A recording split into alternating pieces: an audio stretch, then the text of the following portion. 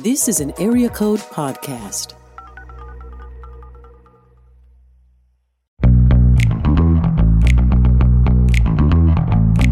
You're listening to the Table of Malcontents, where Aaron Armstrong, Dave Schrader, and Andrew Peterson talk about the books they love and a few they really don't to help you be a better reader. Hey everybody, welcome to today's episode of Table of Malcontents. I'm Aaron, and with me pretty much as always is Dave. Dave. Just pretty much. Just pretty at much. This point. Okay. It depends on, what kind of drama is going on between us. We have drama.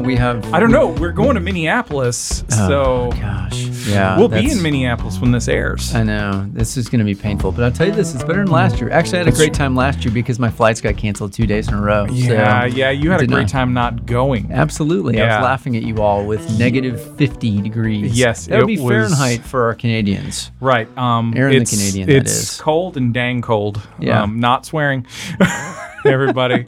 Cold and dang cold. That's a cold and dang that's cold. A line. Okay. That's right. Wow. That's right. All right. But we'll be around books, so we'll be happy. That's true. Theology That's true. books, that is. Well, so maybe we'll be a little bit less happy. No, we'll be fine. We'll be fine. I have people who are giving me like lists of books to snatch in there. Really? It's one of those where it'll be fun. But. Now, by snatch, you mean purchase, not steal. No. Okay. Purchase. Okay. Yeah. It's a. That's good. That's good. Theology lovers paradise. 5-finger discounts. That's a sin, just so you know. It's a smorgasbord of theology books. That's true. I'm gonna sum that one up good. right there. But speaking of not stealing books or buying books for friends. Is that our segue? That's a great segue. Andrew Peterson here. Yeah, that's absolutely. our segue. That's what it is. So folks, as we introduce Andrew, you are not allowed to steal his books. You're allowed to purchase them only. You must buy them. And you must buy copies for friends. Yeah. Mm-hmm. I like that. All right. Well, we're going to talk about today. Yeah. Andrew Peterson, welcome. Hey, thank you very much. Good to be here. Yeah, glad to have you. I know. Listeners, I was trying to prep Andrew. I think this is a little non-traditional, this podcast. It is certainly conversational, which happens in a lot of podcasts, but we meander all over the place. But we're going to keep it on books. We may talk about some movies, too, as we were chatting before. We'll try. Which is fun. But no, for those of you who do not know Andrew Peterson, you need to stop listening to this for just a moment, just pause, and then go to Spotify and listen to some of his music. Just go ahead and do your search in there. It's fantastic songs. You probably have heard a lot of Andrew's songs as well, at your church, for example. But also, he has some of the most unbelievable songwriting that we've ever heard. And Andrew and I met years ago, and Andrew was one of those where that's why I remind you, Andrew, like, you probably don't remember, but I met you like multiple times. Like, I don't think I did know that. At like Baja Burrito. It's always like Baja Burrito. We would like meet, you, someone else would introduce us. It's like Nashville's lunchroom. No, exactly. Yeah. And so, but it was like, I remember moving to Nashville. This was like 2004. And that was kind of like a big hangout for a lot of people. But there's still no better burritos in Nashville. It's I agree still with the top shelf. I agree with you. Yeah. But it's been fun because I remember at that time you were the Behold the Lamb tour was moving to the Ryman around that time, right? So, and I remember I moved to town who's this guy? And I remember then being introduced to you. I'm like, wow, that's really cool. It's a big deal to be at the Ryman. Yeah. And but I don't think at that point you'd written any books yet. It was just mainly songwriting. Do you remember what year it would have been? This is like 2004. So Wingfeather wasn't yet, right? Yeah, I was working on book one. I had at that point had the deal. I just the book hadn't come out yet. Okay, yeah, gotcha. Uh-huh. Yeah. But it's always fun. Like that is like a very typical Nashville story. Sometimes you don't realize you're meeting someone who is in the middle of something like very beautiful and creative, and it just hasn't come into fruition yet. And even that was only 5 years into Behold the Lamb. Being at churches prior to be at the Ryman, but the reality is like God was still doing work in that tour, and which has become its own animal in itself. But so I don't know, So part of what's been fun is here, I years later, I got into publishing right about that time as well, and even though I wasn't at B&H yet, it was here I am later, and then I get to work on your book, Adorning the Dark, which is why we're talking today. So it's crazy how that comes together. But that is very much a Nashville typical story. That's why you have to be nice to everybody all the time. Oh, totally. Yeah, totally. I know. But yeah, so Adorning the Dark we're talking about today, but we're going to talk about a bunch of things. So Andrew, share just a little bit about the book. I know it's been out for many months. I am curious on a few things. I'm asking you to follow up, but for someone who's never heard about the book, give kind of like just a quick thing about it. Well, it's a part memoir and part book of advice for people in doing some kind of creative work. And it's hard to pin down, and it's been interesting, the reviews that I've gotten, and people have said the same thing, that the book is a few different things. And on one hand, it's my story, and it's my story told through the lens of kind of what's going on in my heart during the story. So it's not just the facts. It's kind of like, here's what it feels like to have gone through these certain things. And I don't mean like tragedies. I mean like going through the process of making an album, which ought to be all joy and fun, right? But it's also, for a lot of us, really scary and hard work and kind of the peril of putting your heart out there and entering into, staring at the terror of a blank page, that kind of thing. So the book was partly written with that in mind, to encourage people, to kind of help them know they're not alone. If you're a pastor and you're struggling with, the sermon that you got to come up with for next Sunday, or you're a mom and you're struggling with figuring out how to shepherd your kid, mom or dad who's like teaching their kids at home how to do that, and you feel like there's so many possibilities. How do I narrow it all down? What do I do? Is this work that I'm doing, is it worthwhile? I just think that most of us have some voice like that in our head, no matter what our job is. And I think that what it boils down to is that creativity is much broader than sometimes we give it credit for, that the arts specifically only make a small slice of that pie, and that if creativity in the broad sense is a way of pushing back at the darkness, then I think that means that there's the enemy doesn't want you to do these things. He doesn't want you to shed light in these ways. And so the book is meant to kind of encourage and commiserate with people who are in that work. But also, it's, I've got lived a little bit of life and enough to have some opinions about some things. And so that's the other part of the book. I love it. Yeah, it's when I knew you were writing this, I didn't know much about your writing process in general. So in my head, I just thought like, okay, Andrew goes off in the woods and writes everything. And then he comes back and it's this beautiful thing. Look at this song I found under this tree. Right. And until I started kind of quizzing you, and I was thinking, okay, I guess going to start with like the Wingfeather Saga. I thought like with a fantasy beautiful story like that, I just imagine, you're literally writing that in some beautiful place surrounded by books, or you are, I don't know, literally in the woods. But tell us about that first. I mean, I was writing it at a coffee shop down the road from my house, or in bed when my wife was asleep, or on the tour bus when, after a gig. So it was very much, especially your first book, you got no real excuses. I remember hearing Anne Lamott at a thing, and she was talking about how she was like, stop making excuses about not writing your first book. She was like, when I wrote my first book, I was a single mom with a drug addiction, and still managed to get my first manuscript written. So like, you got no excuses. She said the best thing you can do is to stop not writing your first book. And I love that. Stop not doing it. But that's the thing is, like, at the time, I didn't know if it was going to turn into any part of my career, really.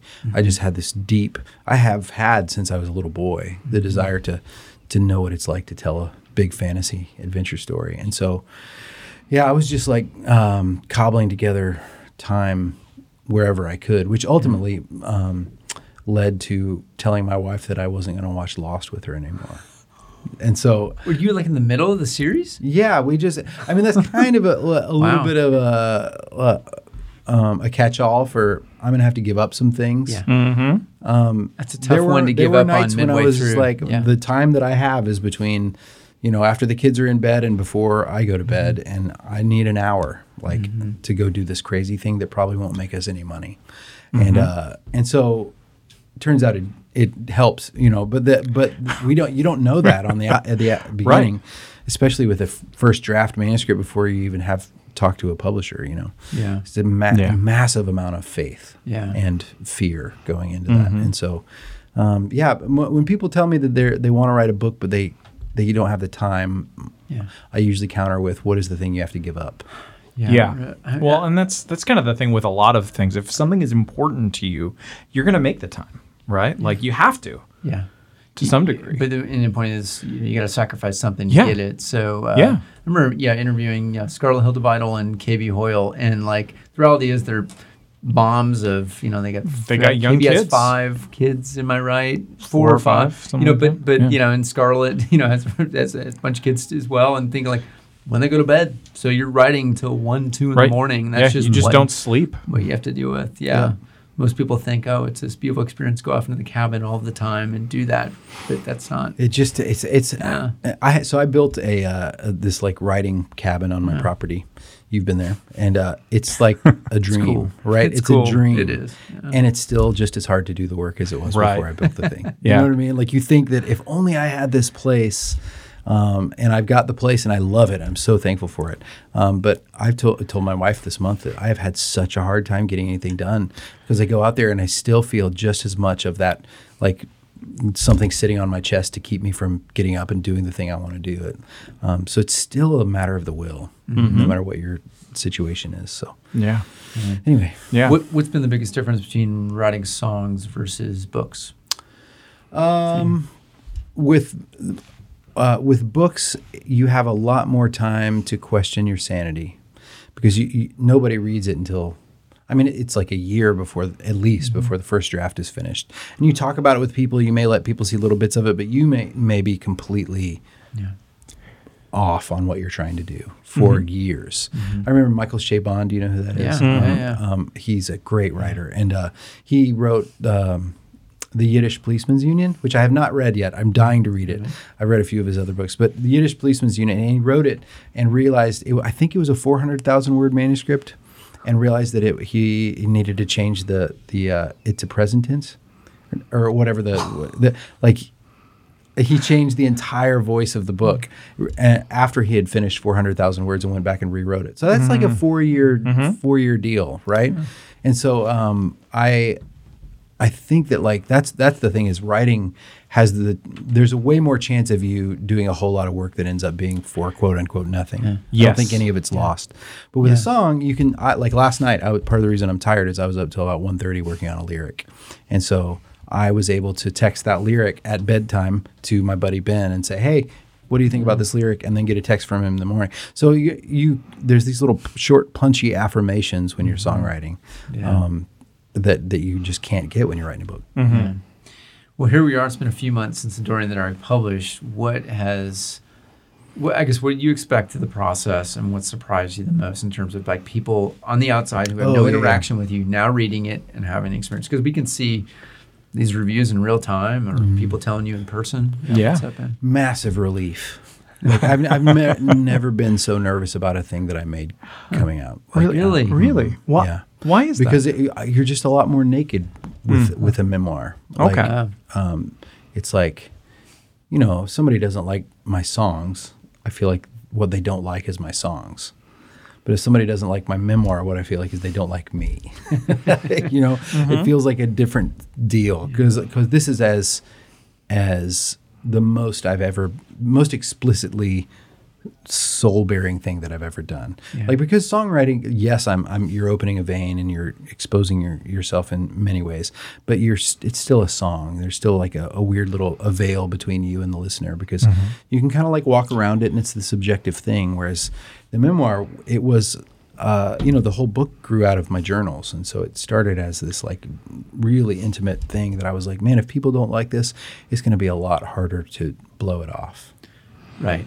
And so when you say your journals, so like when you're writing about Behold the Lamb tour, so you going back to journals like 15 years ago? Certain 20, chapters okay. were not journal entries. Okay. Certain chapters were. Does that Okay. make sense? So Yeah, the idea for the book, Yeah. all of the sections about like prayers that I was writing or the second guessing, that's like me working out in real time. It's an edited version of it, but it's me working out in real time.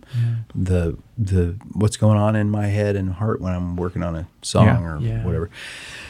And so my hunch was, and this is a Buechner principle, is that the story of one of us in some measure is the story of us all. And so that's something that I've, like a philosophy that I've written songs and done concerts under for most of my career. And so I was like, okay, so if that's true, then I can share this journal entry about how scary this thing is and cast it out into the void, and hopefully, I'll feel a tug on the line, and there will be people saying, I know how that feels. And so what I wanted was to help them know that they were not alone. But by doing so, I was exposing myself to the possibility that I am alone. Yeah. Yeah. Does that make sense? Yeah. Yeah. Absolutely. So it was pretty scary. Yeah, I can imagine. Yeah. I mean, yeah, it's you're right. It's not like, Wingfeather Saga at the end of the day, it's a series. It's a series in your head, and it's a story that you're trying to take people on. But and there's a lot of my heart in that book. But Yeah. it's also not you know what I'm saying. Yeah. This is fiction versus nonfiction. yeah. Yep. I don't think I've ever asked you what was the editing process like. I haven't even asked Devin that same thing too, because editing your own story has got to be bizarre. I had written 90% of the book ahead of time, so I turned in more or less what the book is. There was a lot of tightening of the screws that was happening. Okay. And Devin had a few chapter suggestions, one of which is one of the ones that people say is their favorite chapter in the book. So Practical one? it's the one about the about the Warren, the one about the property and me building the stone arch and all that kind of stuff. That was.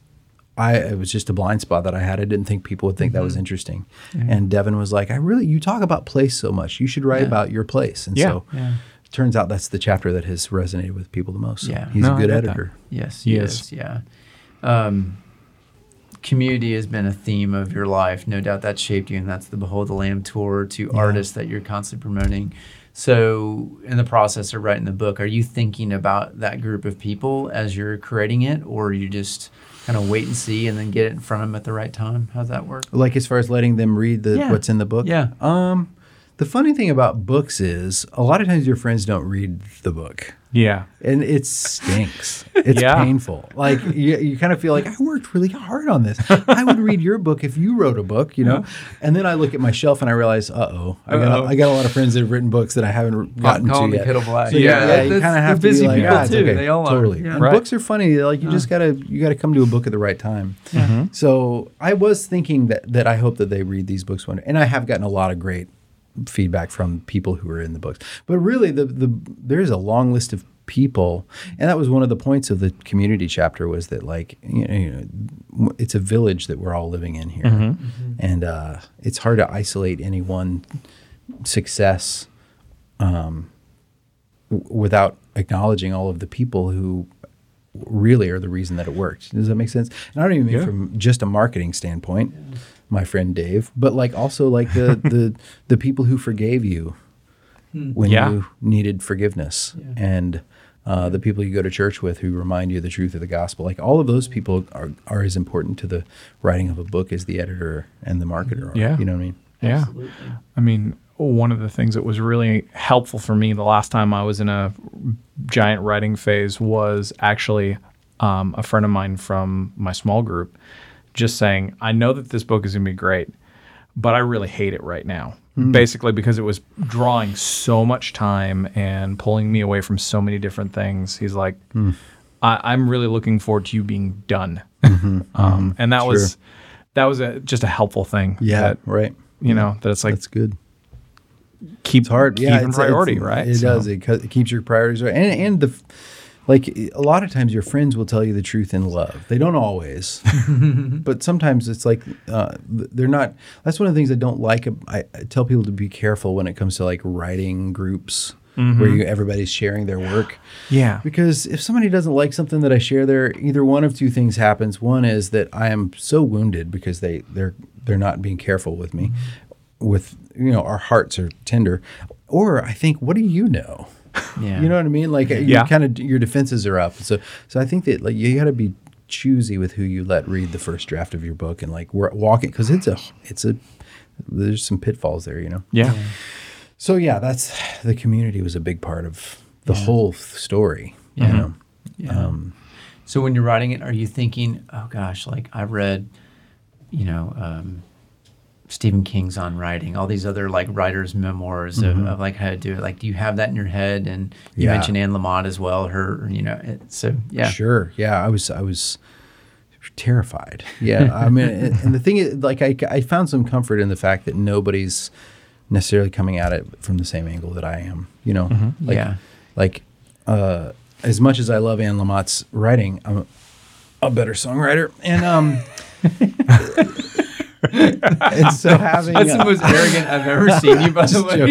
It's because she doesn't. The body language is great. Anybody is a better songwriter than someone who doesn't write songs. Any songwriter is better. So Fair. That's my point. Is that like I knew a lot of books on writing, but not many that dealt with songwriting. Yeah. You know what I mean? Yeah. And so, and the cross-disciplinary thing, like, so, which was part of what I was like, I want to write a book that is good for people no matter what discipline they're in, because I really think, because you can go to the Barnes & Noble and see a whole shelf of books on writing, but not many that cover, they go one level deeper than that and go, what about creativity in general, specifically from a Christian perspective? You know what I mean? And so I was like, I can't think, like, I'm sure there are other books like this out there, but I couldn't think of any that were quite like what I was doing. So yes, I had those voices in my head, but mainly in the sense that, like, I want this to be helpful to people in the same way that On Writing was to me and Bird by Bird was to me.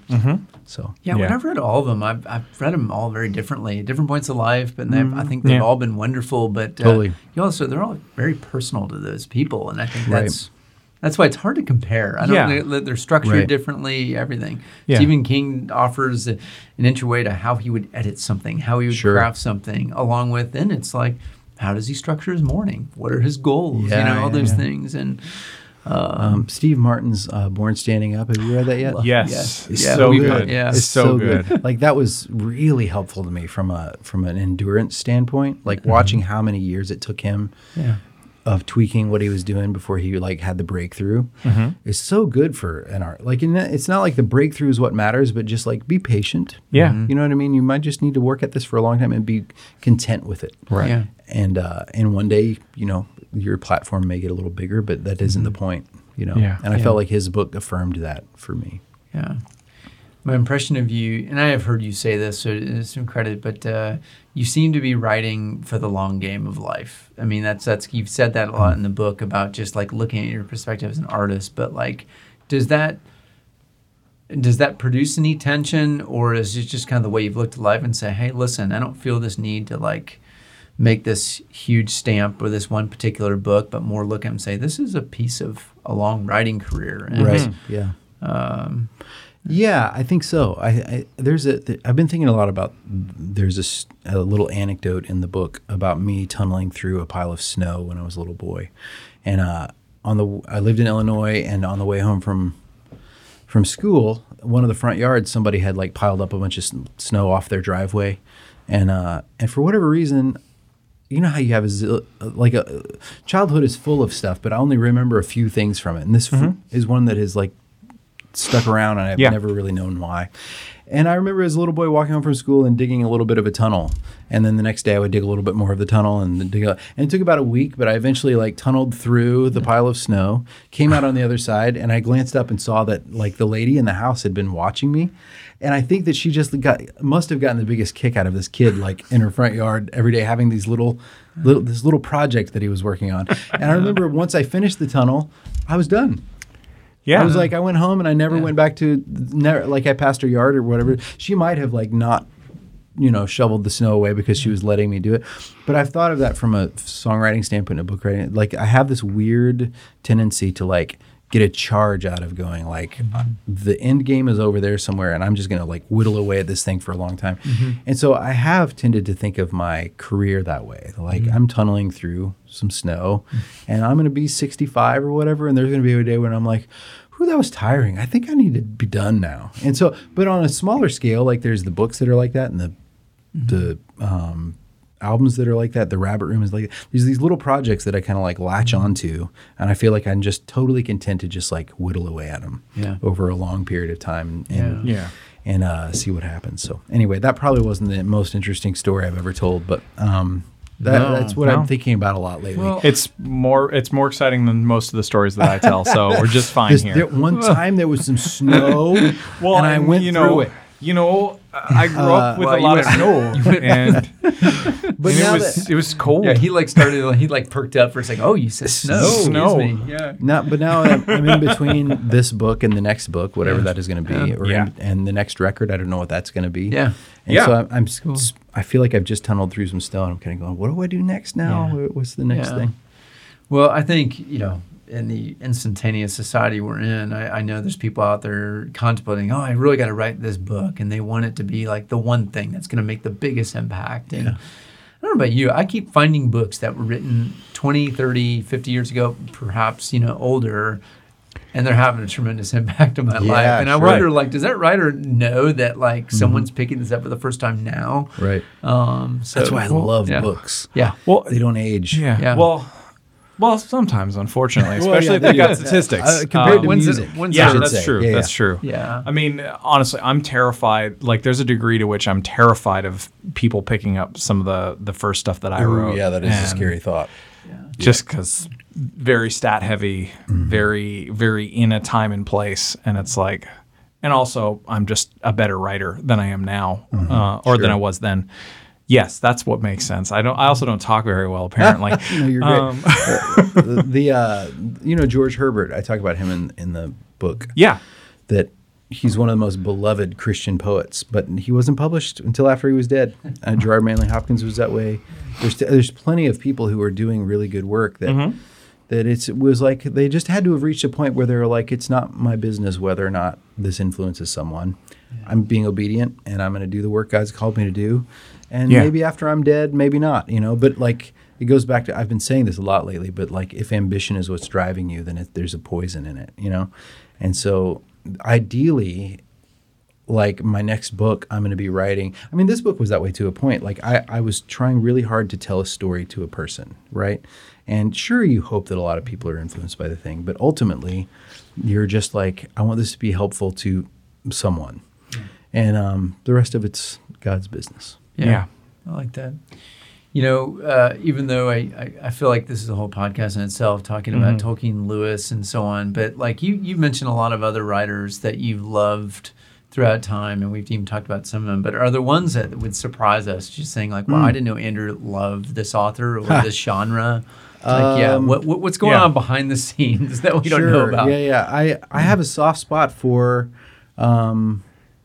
scary stuff. Okay. I really love being scared. So Stephen King type stuff? When I was a kid, I read a lot of Stephen King, and I do not recommend that anymore. No. It was bad for me. Scary like Amish romance?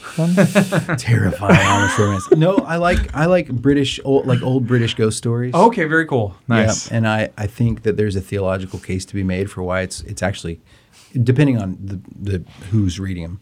Yeah. Good for you. And by old, how old? Like Victorian. That era is my favorite. But there are a lot of stories that are written in that spirit that aren't strictly Victorian. It would be like the movie The Others fit in that category. Yeah, sure. Okay.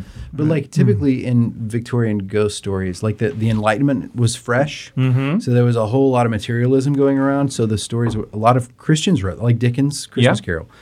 Qualifies as a way to push back and say, actually, the world's more full of mystery than you're giving it credit for. Yeah. And I did a Hutchmoot talk on a theology of ghost stories a while ago. Nice. That was a fun excuse to dig into. Yeah. The fact that there is a tradition of Christians who are, one of my favorite little nuggets about ghost stories is that when Jesus is walking on water and they think that he's a ghost. Do you remember that?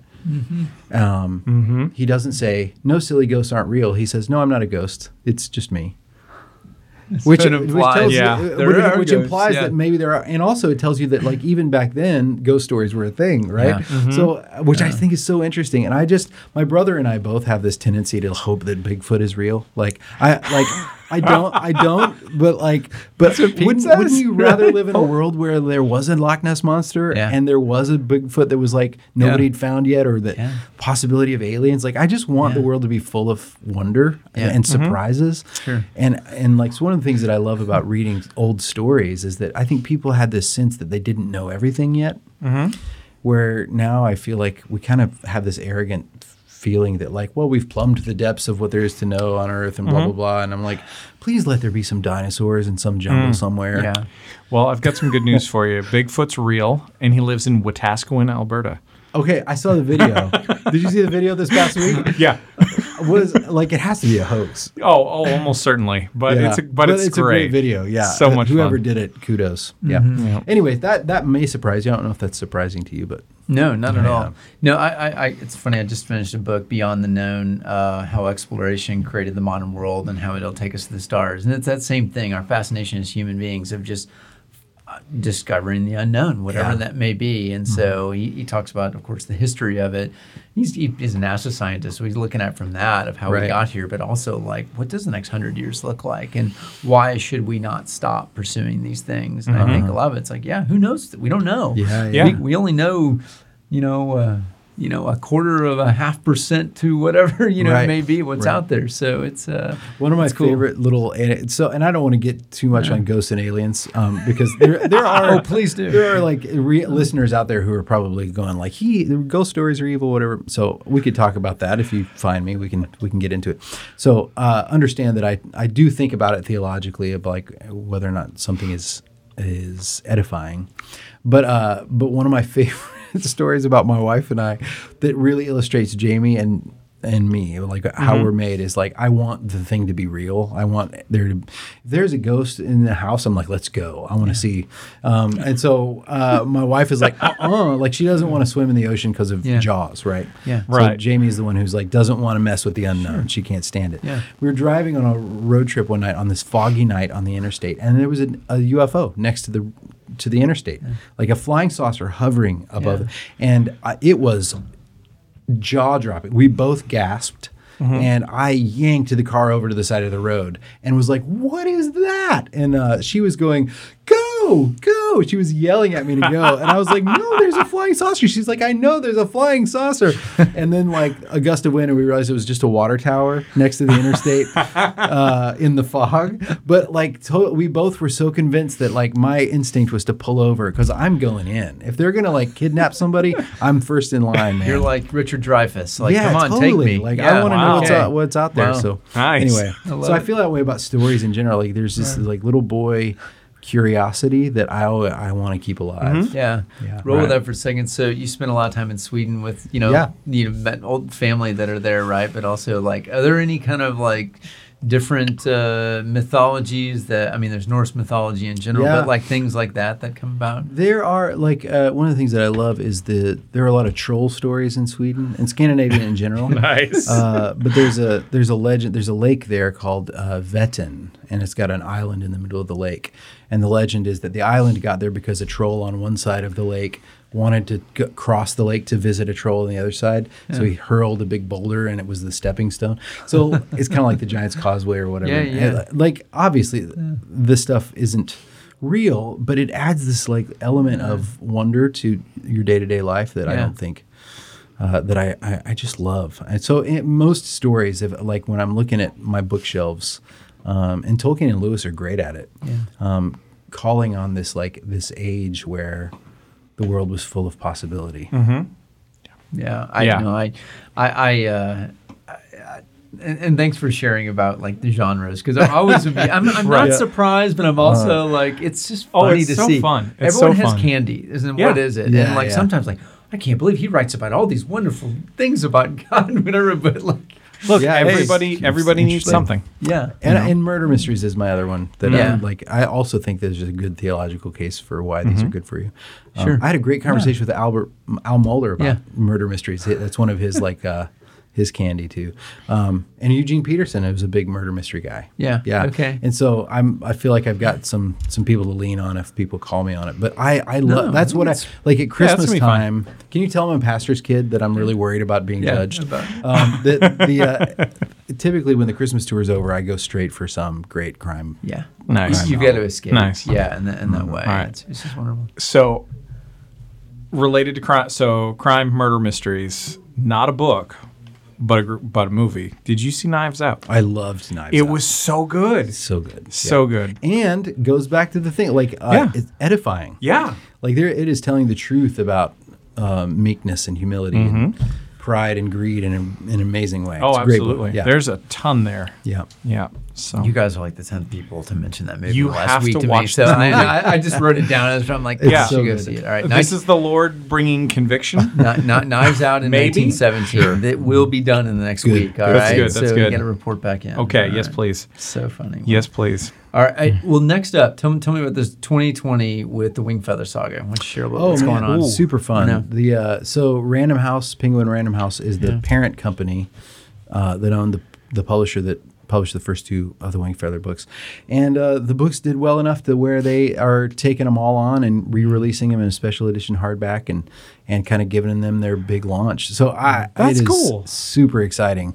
Like, your dream when you write a book is that there will be a special edition hardback. Yeah. And they came out in paperback the first time, and so this is and so we have all new covers, all new illustrations on the inside, and I just have this. It's like my hope for these books was that people who it wouldn't just be like the Christian world that read them. I want them to be read by other people. Yeah. Like I'm a gardener, so the idea of planting seeds is exciting to me, and so the story is ultimately a resurrection story.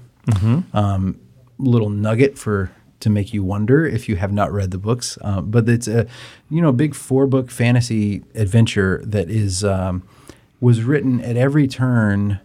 I was asking myself, what would 12-year-old Andrew most be surprised by right now, right? What would I most want the little kid in me to find? So I was just like writing the biggest, grandest adventure story I could possibly think to write. And also thinking, I've been writing songs long enough to know that, like, if I give the Holy Spirit some freedom to guide this story, then I think that his truth is going to be on full display. And so my favorite thing about these books has been, as an author, being surprised by moments that were better than I could write. And so that it's not like the whole book is that way. There are a few moments where I'm like, wow, I never would have guessed that loose end would have tied up in that way. And praise God that it worked out. So, It's March, the first two come out, correct? Yep. March 2020. Yep. Great. And then this fall, the second two come out. And then there's two in 2021. There's a book called Pembroke's Creaturepedia, which is like an encyclopedia of the creatures in the book. And then Wingfeather Tales, which is a collection of short stories by a bunch of author friends here in town.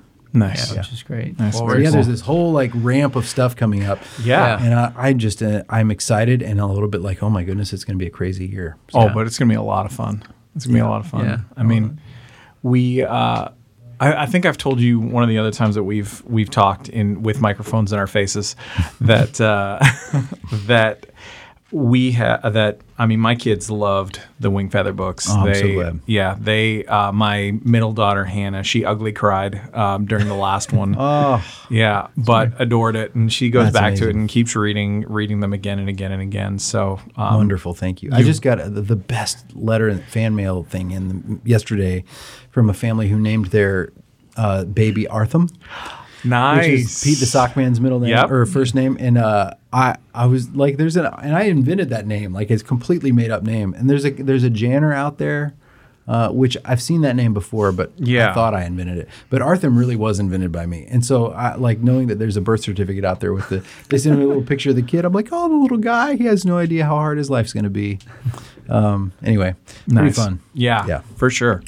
All right, so we are getting close to the end of our time together because I know you have a very busy schedule. Dave has very important things to do. Do I? I hope so. All right. I hope so. And then I'm just me. But but we got a couple of things we got to do before we wrap up here. So first and probably most important is the Jack Reacher Sucker Punch of the Week. So as our special guest, you have the honor of telling us who you would cathartically hit right in the face. In the face. Yeah. Oh yeah. It's straight up face. Man, It's straight on violence. You know? Yeah. I mean, you could go a little more biblical and be like, if you were turning over tables in the temple. Yeah, there you go. Whose tables would I want to turn over? Who would you? So from a storytelling standpoint, I would probably say J.J. Abrams. Ooh, that's a So new one. Star Wars had an effect on you, did Not it? Star Wars as much as Lost. Okay. Lost was profoundly offensive to me in the way that it all ended. Is that his fault or is that? I mean, the buck's got to stop somewhere. Oh wow. Okay. Like it just kind of does, and he's not always wrong. Like I Yeah. loved Super 8. I loved Yeah. some of the Cloverfield stuff Yes. is good, but like. Bless his heart, like it's hard to make a movie. So it's Yeah. easy to not have made a movie and to stand back and be like, seriously? But his mystery box theory of filmmaking, do you know about this? Like Yes. he did a TED Talk on it, which Yeah. I've heard about, where he talks about how like the mystery box is the most important thing. It doesn't really matter what's in the box. What matters is that there's a mystery, which I think that there's a lot of, like I have some deep held beliefs about how stories work and that you have to earn the ending. Like Yes. a good ending covers over a multitude of sins. And so that's part of why shows like Breaking Bad are so powerful, is that the ending is really, really strong. Yeah. And Lord of the Rings is that way. The Narnia books are that way. Yeah. So if you don't nail the ending, then it's just, so going into a big story and being like, oh, well, the ending's going to be fine. It's going to work itself out, whatever. Doesn't really matter. And Lost, I felt like that. It broke every rule to me. I felt lied to for 5 years. And so and that said, I had given up hope that Star Wars was going to be any good, the ending of it. Yeah. And it wasn't, and I don't care. Right. I'm moving Yeah. on. Yeah. And I just think that that's like, whatever. They blew it. And there's more stories to be written. Yeah, So- absolutely. And there will. At least that's the good news. Maybe that could be bad. I don't know. Yeah, it could be I would bad. be like, I want to be like JJ. I really think that he's really great. Like Star Trek was so good. He has it in him to be great, but Yeah. man, the ending of a story is huge. It's like arguably the story itself. Yeah. And so I want him to figure that out. So if just like flipping over some tables and then having coffee with him, that's what I would want to do.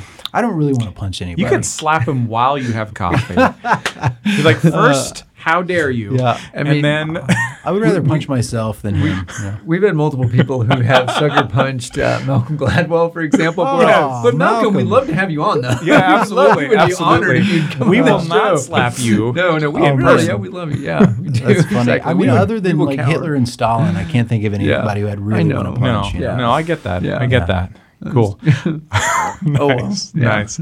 All right. So last thing is just a quick round the table on what we're reading. Yeah. Oh, yeah. So- I already did mine, so that Okay, was mine. there we go. Yeah. So, Well, I just finished the Lionsgate, which you gave me, Dave. Thank you. And it was really thrilling to read that book. But I'm now reading a book called Cider with Rosie by somebody named Lori Lee, who is lived in the Cotswolds in maybe 40s, something like that. And Is that where you've enjoyed hiking? I know you're in Lake District as well, but I feel just like kind of the whole island. Yeah. I'm in love with. And you don't discriminate walking past in Yep. England, do you? If there's footpaths, Nice. I'm in. Okay. But yeah, I'm reading that right now. It's just a memoir about his childhood in England, and it is just crackling with creativity. It's such a well-written book. My brother and his wife loved it and recommended it, and they're better writers than me by a long shot, so I always listen when they tell me to read something. That's great. Nice. Very cool. Nice. Well, you got, Aaron? I just finished English History Made Brief, Irreverent, and Pleasurable by Lacey Baldwin Smith. Nice. It was great fun. It was very interesting to just kind of get a picture of some of the dynamics and So complicated. oh yeah, and to be able to do it in a tight space was like there's tons of stuff that's left out. Yeah. But it was super fun, and I should be finished by now. Craig Johnson's first Longmire book, The Cold Dish. Yeah. So it's been my never heard of bedtime that. read. What it's kind so of book fun. is that one? It's murder mystery. Okay. Murder mystery / sort of Western. Yeah. Oh, that sounds Yeah. fun. Did we Yeah. talk about that with Asinga? Yeah, he we came in did. and talked westerns. So Oh, yeah. it was Yeah. fun. Loved him but some yeah. westerns. Yeah. So Yeah. I read Lonesome Dove after that. Finally, he fell asleep in Lonesome Dove for the record. I'm on page did. 53 Oh my now. gosh. He's still on page I don't know if we 53. can be friends anymore. Lonesome Dove is one of the great novels in America. I'm gonna try. No joke. Because I need to earn back your friendship. do. You Well, do. he's Canadian, so don't worry. Sorry. Just let's just yeah, let him be. but Canada's Sorry. America. It's not the United States, but you're in North that's America. true. That's true. I'm in North I'm America. speaking generally. That's yeah. true. That's true. But it is an we just got a new dog named him Gus McRae. Nice. Yeah, so I remember. Yeah. All right, I'm a fan. maybe I'll bring it to the snowy lands of Minneapolis Yes. with me. Do it. Yeah, yeah. Talk about a bizarre place to read that book, but sure. Yeah. Why not? Why not? not? All right, cool. All right. All right, so Andrew, thank you for Yeah, joining us. thank This you. was a Yeah, lot of thanks. fun. And also, by the way, I forgot to mention, thank you for being, I think, the first person to ever put in a book published by B&H a reference to Foundations of Wayne and Pink Floyd. Oh, Fountains Well of Wayne. done. Yeah, Fountains of Wayne and Pink Floyd. Yeah. And Extreme and Tesla. Come on. Yeah, I mean, it was great. Yeah, thanks. I had so much fun with the Extreme one, so it was great. So thank you for that. Dave, thanks for hanging out as always. I miss you when we're not more to around. come this week. That's It's right. gonna be a fun week in the tundra. Yeah. Yes, that's right. So, guys, we'll talk to you later. Bye.